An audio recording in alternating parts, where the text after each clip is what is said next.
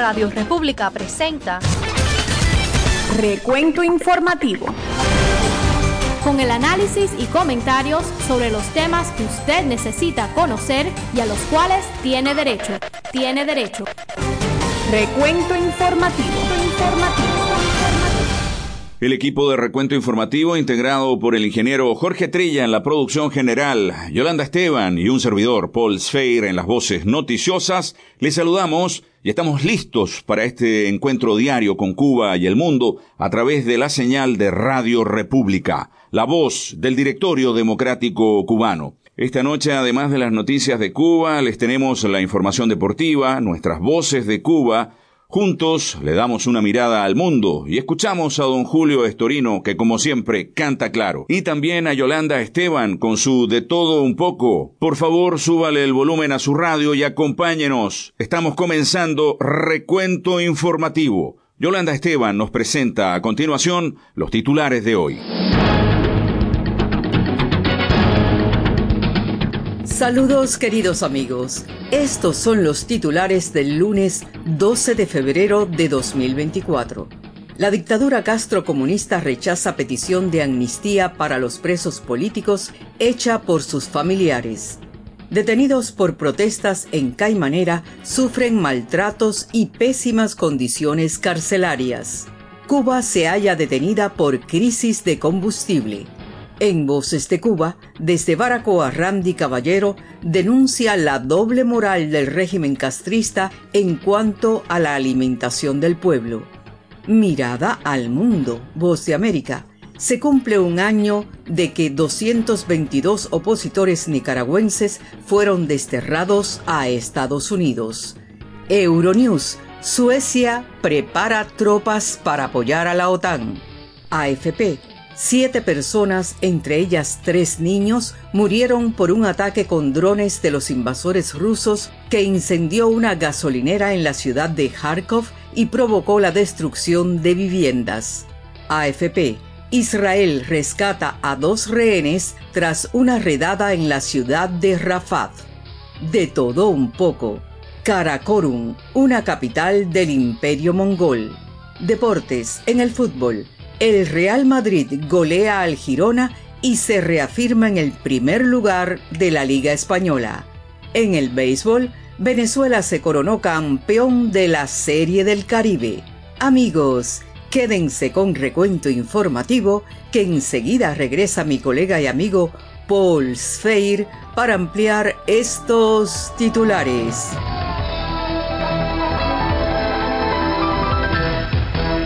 Muchísimas gracias. Así es, mi querida Yolanda, estamos dando inicio a esta edición correspondiente al día lunes 12 de febrero del año 2024 en Recuento Informativo.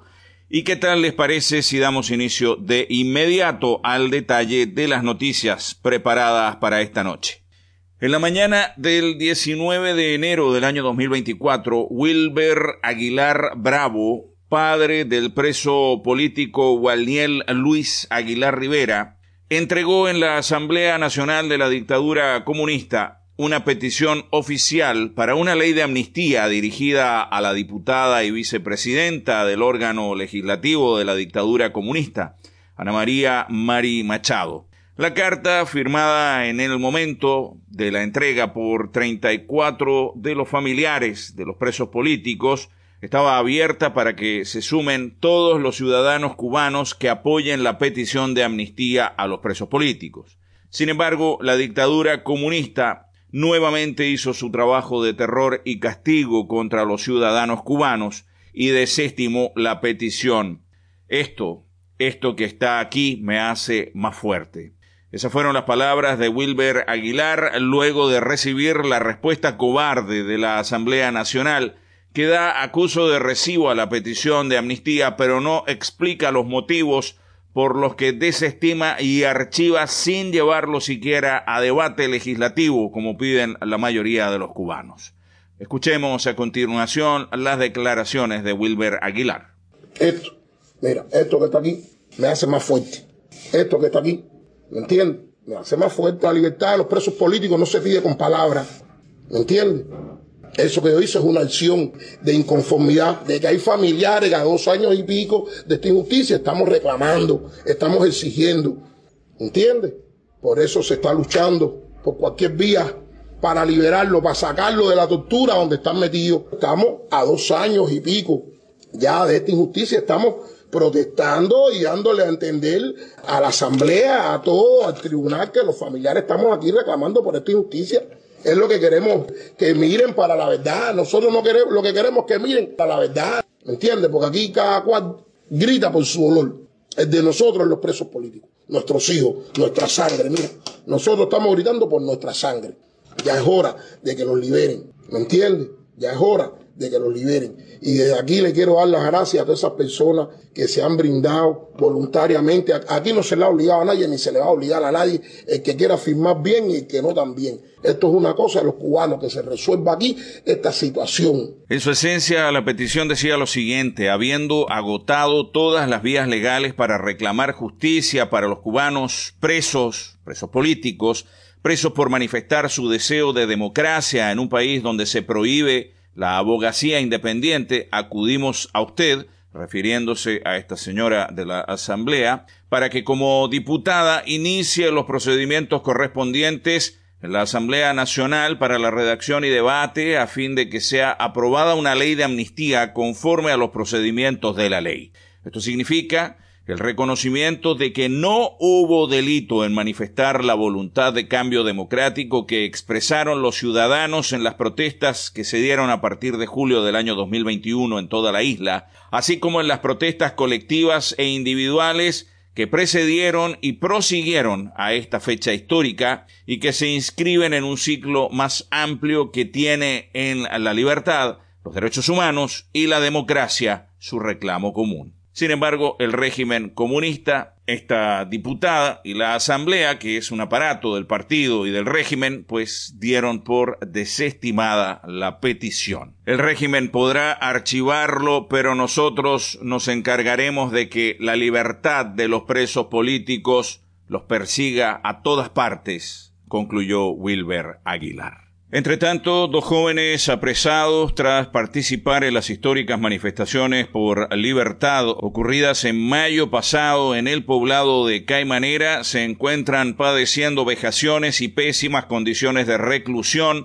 en una prisión de Guantánamo, denunciaron sus familiares. Luis Miguel Alarcón Martínez y Daniel Álvarez González, encarcelados en el combinado provincial junto a otros 4 implicados, son víctimas de maltratos físicos y psicológicos por parte de los esbirros de la dictadura comunista que hacen las veces de sus guardianes, los captores, a la vez que reciben alimentos podridos y no tienen acceso a la necesaria atención médica, reveló Victoria Martínez, madre de uno de los jóvenes. Mi hijo estuvo 4 días con diarreas y nada de medicamentos, están flacos y sufriendo mucho de la presión. Así describió la preocupada mujer luego de visitar el penal el día jueves. El abogado contratado para la defensa de su vástago fue despedido tras argumentar el extravío de las pruebas del caso, mientras la situación procesal de los 6 encartados por el estallido popular sigue estancada a la espera de un juicio por delitos como desórdenes públicos y atentado contra la autoridad, lo que el régimen comunista le achaca a todos los que gritan libertad. Las peticiones fiscales van de 4 a 9 años en cárcel para estos valerosos manifestantes que, como cientos de cubanos, o tal vez miles, salieron aquel mayo a las calles desafiando la represión de la dictadura comunista para exigir derechos y un mejor nivel de vida. Incomunicados y sin garantías judiciales, estos presos políticos y sus familias claman porque se conozca la crisis humanitaria que sobrellevan mientras la dictadura comunista insiste en criminalizar a quienes se atrevieron a alzar sus voces contra un sistema fallido que tiene sumida en la miseria a toda la nación. Vamos a la pausa, regresamos, hay más recuento. Esta es Radio República, la voz del Directorio Democrático Cubano. Radio República, la voz del Directorio Democrático Cubano, los invita a escuchar su programación a través de la onda corta, Sintonícenos en la frecuencia de los 9490 kHz de la banda de 31 metros, de lunes a domingo de 9 a 10 de la noche. Radio República, porque la victoria será nuestra.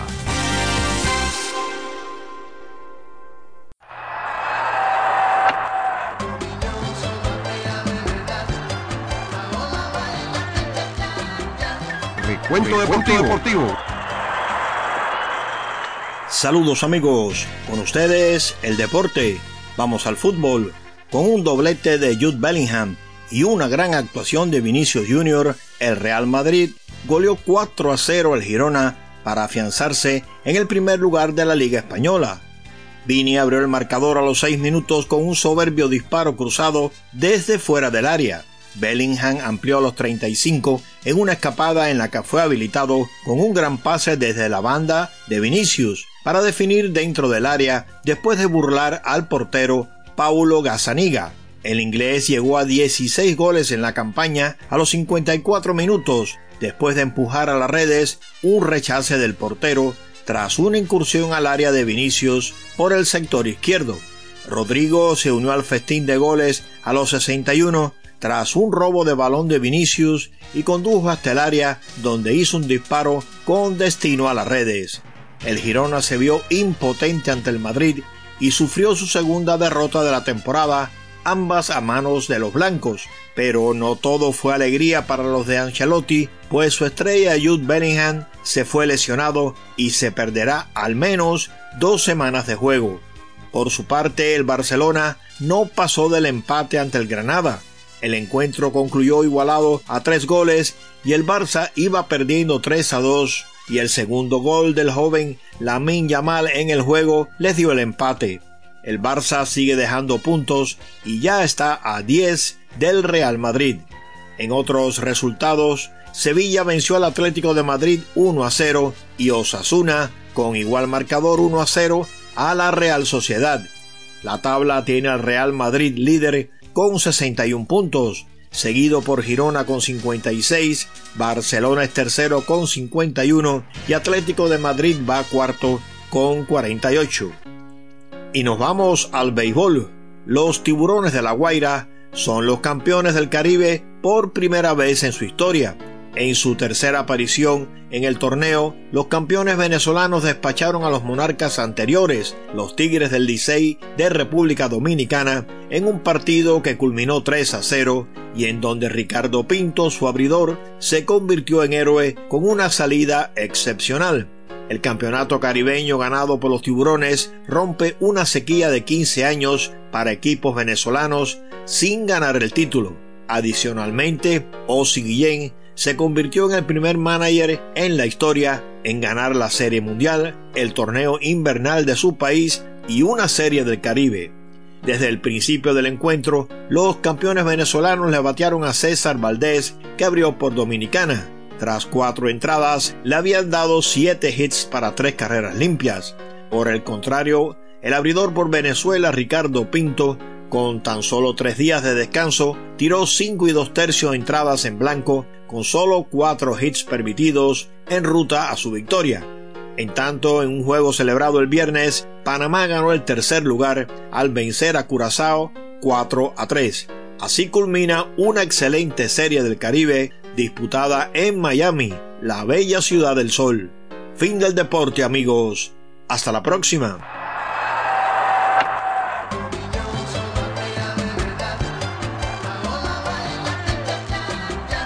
Recuento Deportivo.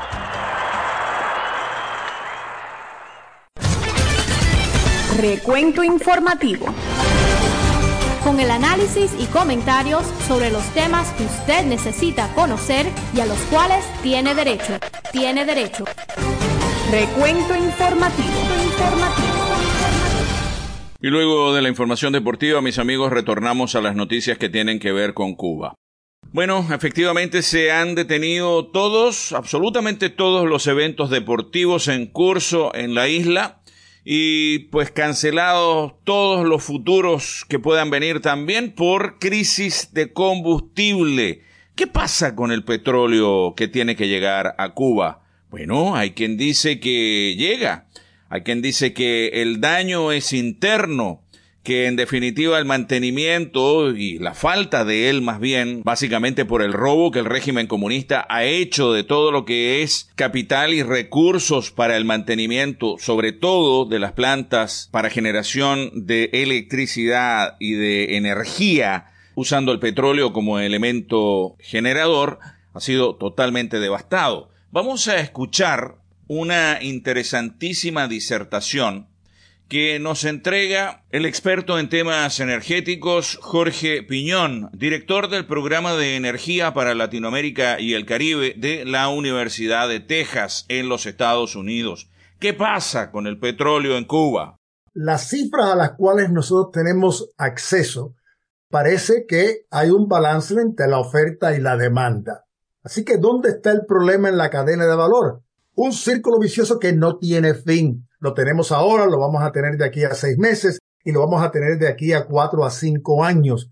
Porque como hemos dicho públicamente en muchas ocasiones, el problema del sector energético nacional es un problema estructural. Es un problema que a corto plazo no se puede solucionar y Cuba no tiene lo que necesita para solucionar ese problema, que es las grandes inversiones multibillonarias que tomaría para restablecer ese sector eléctrico. La planta de Melones o la planta flotante de Melones que está en La Habana, las dos de Mariel y la que está en Santiago de Cuba, supuestamente le está faltando el combustible. Y eso te indica no solamente que no hay combustible, sino que no tienen forma de llevarlo a esos puertos y suministrar a esas patanas. Para mí es increíble que esas patanas, con las cuales es una renta fija, así que le está costando dinero al gobierno cubano, la tienen ahí sin poder suministrarle combustible. Y las patanas también, ¿te acuerdas? Eran las que iban a resolver todos los problemas del año 21. Pero se lo robaron todo, absolutamente todo. No hay dinero para inversiones y tampoco para pagar las patanas. Vámonos inmediatamente a la pausa. Hay más recuento. No se vayan.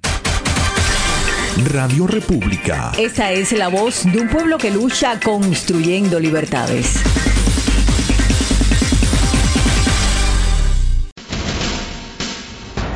Voces de Cuba. Para Cuba ya es hora de libertad, hacia el paro nacional. Súmate, cubano. Recuento informativo. Les presentamos a continuación nuestras Voces de Cuba. Habitantes de este municipio de Baracoa denuncian la doble moral del régimen comunista cubano en materia de derechos humanos. Los mismos comentan que mientras los funcionarios del sistema comunista proclaman a Cuba a nivel internacional como un paraíso, exaltando los logros de la mal llamada Revolución Cubana, millones de personas en la isla, entre ellos niños, embarazadas y ancianos, duermen cada día sin haber tenido siquiera una sola comida, o un vaso de leche, o siquiera un pan, a causa de la aplicación de una política errónea causante de miseria, hambre y represión para sus habitantes, a la vez que un pequeño sector, el gobernante, no adolece de nada. Y ante el mundo, los líderes comunistas pintan una realidad muy diferente en la que el pueblo se encuentra a diario, sin alimentos y sin libertad para elegir el sistema político que los represente, además de tener que permanecer en silencio por temor a represalias contra ellos y sus familiares de parte del aparato represor. Razones estas por las que culpan y acusan al régimen castrocanelista al ser el que ha traído la desgracia y todos los horrores al país, reportó desde Baracoa Randy Caballero Suárez, líder del movimiento opositor Juan Pablo II, periodista independiente y miembro del Frente Nacional de Resistencia Cívica, Orlando Zapata Tamayo. Están escuchando Recuento Informativo, su revista de noticias y comentarios aquí en Radio República. Una mirada al mundo, información internacional. Una mirada al mundo. Donald Alvarenga fue uno de los 222 nicaragüenses enviados en un vuelo desde Managua a Estados Unidos hace un año. Muchos le llaman el vuelo de la libertad, yo realmente le llamo el vuelo del destierro. El 9 de febrero de 2023, Estados Unidos recibió 222 presos políticos liberados por Nicaragua, un grupo que incluía defensores de derechos humanos, candidatos presidenciales, activistas políticos, sacerdotes, periodistas, estudiantes, miembros de organizaciones de la sociedad civil y grupos empresariales. Para organizaciones de derechos humanos, la excarcelación fue histórica. Ese día terminaba un periodo de pesadilla, de tortura, de privación de libertad y privación de otros derechos de estas personas. La mayoría de los 222 nicaragüenses expatriados han logrado conseguir un empleo y reunirse con sus familiares en Estados Unidos. Donaldo Hernández, Voz de América. Aunque la adhesión a la OTAN de Suecia aún no está completada, el país nórdico se está preparando para enviar alrededor de 1.000 soldados para participar en los ejercicios militares de la OTAN en el norte de Europa. Las fuerzas militares suecas formarán parte de la primera línea de defensa contra una posible invasión rusa. Esta fuerza se unirá a otra unidad danesa liderada por Canadá y constituirá la primera línea de defensa en los países bálticos. Después de décadas de ser un país neutral, Suecia ahora opera activamente en el marco de la Alianza Atlántica.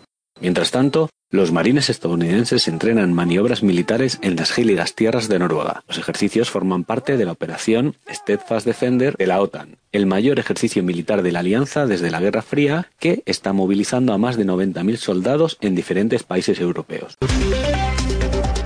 Ataque ruso en el noreste de Ucrania. 7 personas murieron el sábado luego de que drones que según las autoridades locales eran de fabricación iraní incendiaron una gasolinera en la ciudad de Kharkov. El fuego generado tras el impacto se propagó rápidamente y obligó a evacuar a unas 50 personas. Hubo un estruendo, todo empezó a arder y en 5 minutos teníamos un río de fuego. Y tuvimos que huir de casa, simplemente huir. No supe cómo sacar nada, no lo hicimos.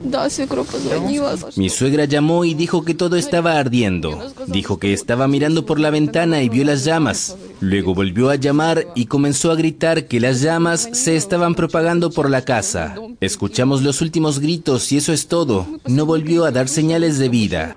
Kharkov ha sido blanco frecuente de ataques desde que empezó la ofensiva rusa en Ucrania a finales de febrero de 2022. El ejército de Israel anunció la liberación de 2 rehenes de origen argentino en la franja de Gaza. Fernando Simón Marman, de 60 años, y Luis Har, de 70, fueron rescatados en un operativo desarrollado durante la madrugada en Rafah, el último objetivo de la ofensiva israelí. Tras ser liberados, ambos hombres fueron trasladados al centro médico Sheba en Ramat Gan y según el director en funciones del hospital, están en condición estable. Una mirada al mundo. Yolanda Esteban nos presenta de inmediato su De Todo Un Poco. De todo un poco. Un espacio con variadas notas de interés general, reflejo del mundo que habitamos.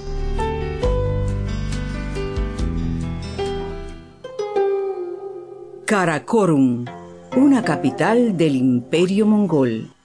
Karakorum está ubicada en el valle del Orkhon de Mongolia Central, a 400 kilómetros de su capital, Ulan Bator. Fue la capital del Imperio Mongol desde 1235 hasta 1263. Ogedei Khan, que reinó del 1229 al 1241, ordenó su construcción. La selección del sitio fue influida quizás porque Genghis Khan, que reinó de 1162 a 1227, había usado el lugar como campamento para sus tropas. La corte imperial de los khanes mongoles no tenía un lugar fijo debido a sus raíces nómadas y a sus frecuentes campañas militares que hacían que se movieran continuamente a través de su vasto imperio. Sin embargo, se necesitaba una ciudad capital donde se pudieran acumular las riquezas y dar lugar a un gobierno centralizado para gobernar los territorios conquistados. Así, Ogedei convocó a artesanos, albañiles y creadores desde Persia hasta China y ordenó la construcción de una capital amurallada en 1235. En ella hizo construir un fastuoso palacio al que llamó Palacio de la Paz Infinita. Bajo el mando de Ojedei y sus sucesores, Karakorum fue uno de los más importantes centros políticos y comerciales del mundo de entonces. Años después, Monke Khan, nieto de Genghis Khan, expandió el palacio y encargó la construcción del famoso Árbol de Plata de Karakorum. Era un gran árbol de plata y metales preciosos, erguido junto al palacio, cuyas ramas se extendían hacia los edificios cercanos. De sus ramas partían frutos de plata y 4 serpientes de oro estaban adheridas a su tronco. En la cima del árbol se encontraba un ángel con una trompeta. En 1260 la capital del imperio fue trasladada a Xanadu y Karakorum fue reducida en 1271 a un centro administrativo provincial. La situación de la población empeoró con sucesivas guerras civiles y en 1388 tropas de la dinastía Ming invadieron y destruyeron la ciudad, aunque continuó siendo habitada hasta el siglo XVI. Los hallazgos de las excavaciones en Karakorum incluyen caminos pavimentados, hornos, edificios de adobe y ladrillo, sitios de procesamiento de cobre, oro, plata, hierro, vidrio, así como joyas, cerámicas y monedas. Karakorum forma parte, desde 2004, del Patrimonio de la Humanidad de la UNESCO dentro de la denominación Paisaje Cultural del Valle del Orjón.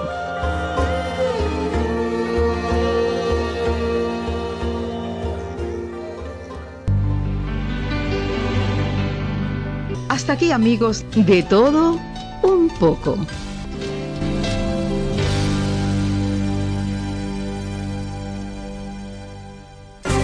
Recuento informativo.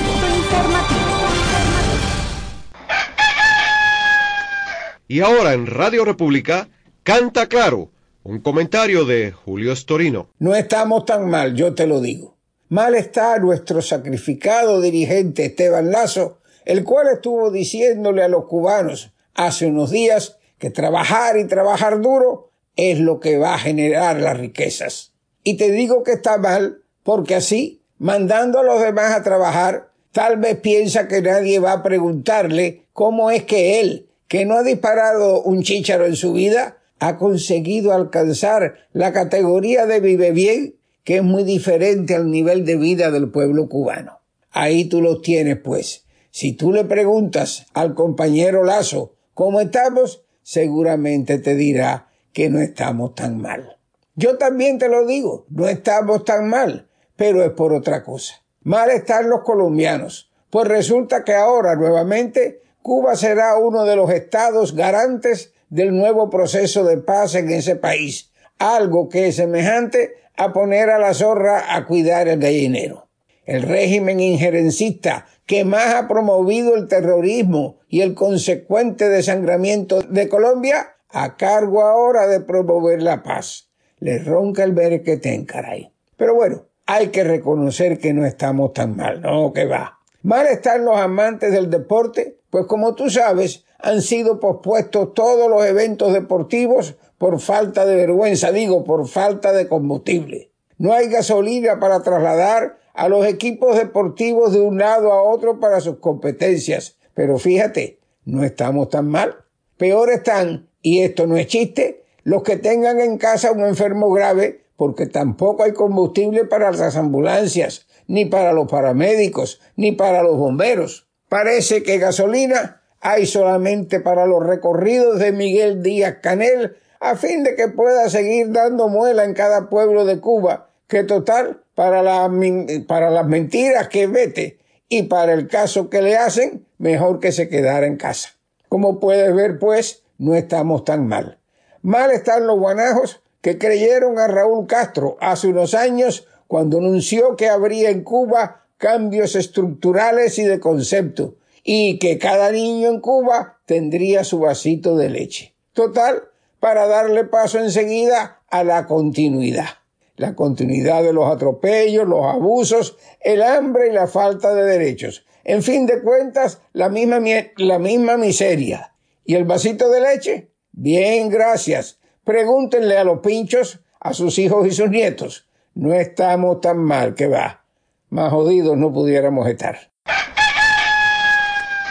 Así estamos concluyendo este recuento informativo de hoy. Muchas gracias por habernos acompañado y permitirnos hacer lo propio con ustedes a todo lo largo y ancho de Cuba a través de la señal de la libertad, Radio República, la voz del Directorio Democrático Cubano. El ingeniero Jorge Trilla en la producción general, Yolanda Esteban y este servidor Paul Sfeir, les decimos hasta mañana.